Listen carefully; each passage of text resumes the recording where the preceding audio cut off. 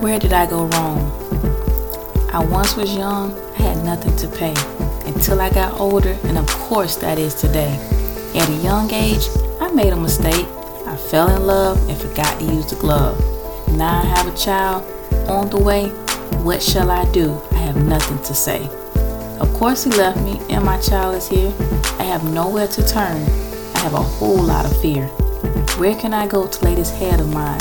My job, no money, no man, no family. Who else would take us? Probably whoever I can find.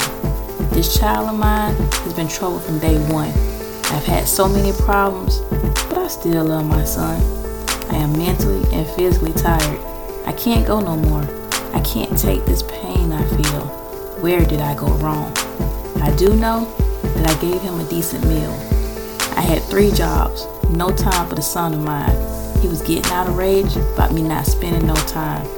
I found out he was in a game. I didn't see him for days. I really feel ashamed. I raised my child up the wrong way. I guess that's why my child isn't here today. The man that left me and my son is gone.